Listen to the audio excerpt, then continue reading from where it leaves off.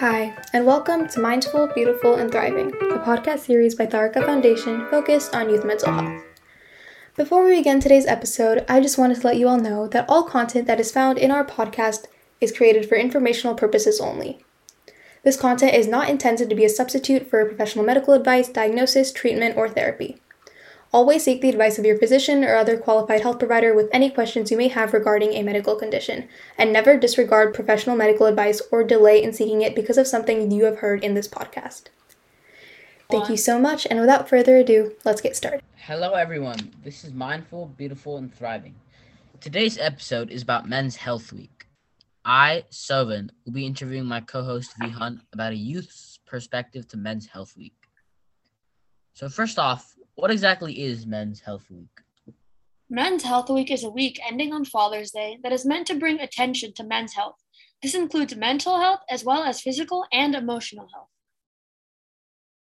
Some interesting facts to know about this are that men are about 1.5 times more likely to die of heart disease, cancer, respiratory disease than women. Men live on average about 5 years less than women, and men are much more likely to commit suicide. On top of all these issues, men are much less likely to talk about their feelings and mental health or even to visit a doctor about their health problems.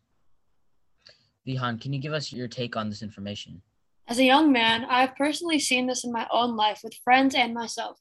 Oftentimes, if I am sad or feeling any emotions, I am more likely to try and deal with it. While it is good to manage your emotions, the overall culture of masculinity, where men should not discuss their feelings, is what leads to emotions like depression, anxiety, and more.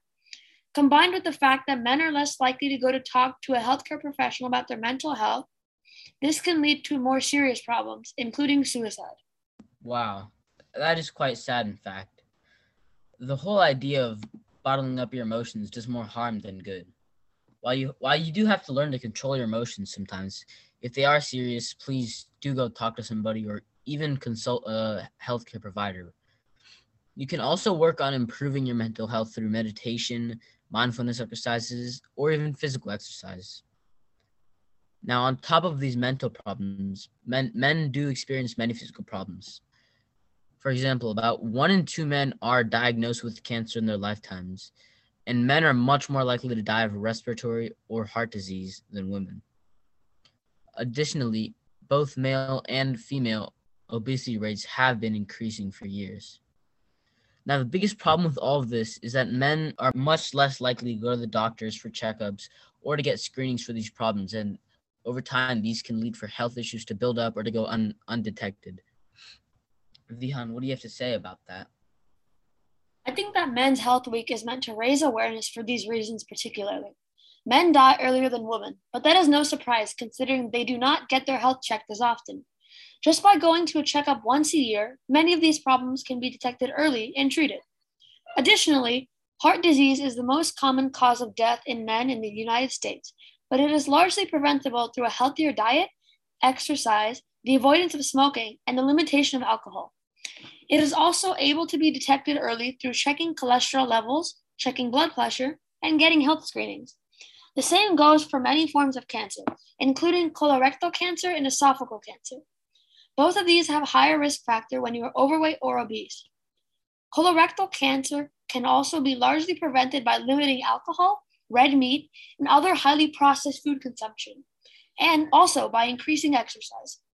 Esophageal cancer, while less common, can be prevented by limiting tobacco intake and smoking levels. While there are many possible health problems that can affect a man, through education and medical care, treatment, many deaths can be prevented. Yeah, I totally agree. Many of these problems can easily be helped through proper education, but that would need to come from officials and healthcare providers themselves as well. But more than that, there does need to be social change because many men know that they should be able to go do things like go to the doctor or get therapy if they are depressed, but stigma about these things prevent them from doing it. Now, what do you think people can do to reduce it? I have seen a lot of stigma in my life with other men. The social norm for men is to always be strong and not really talk about their emotions much. Youth, especially, are also supposed to deal with pain and injuries, often in sports, when coaches or teammates will tell them to just toughen up or to deal with it. This needs to change. The stigma surrounding men's health is damaging to its validity and needs to be stopped.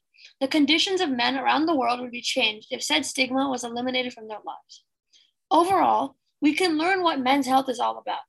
It is about bringing more awareness to men's health in physical and mental health. You can exercise more, eat better, and meditate to become healthier.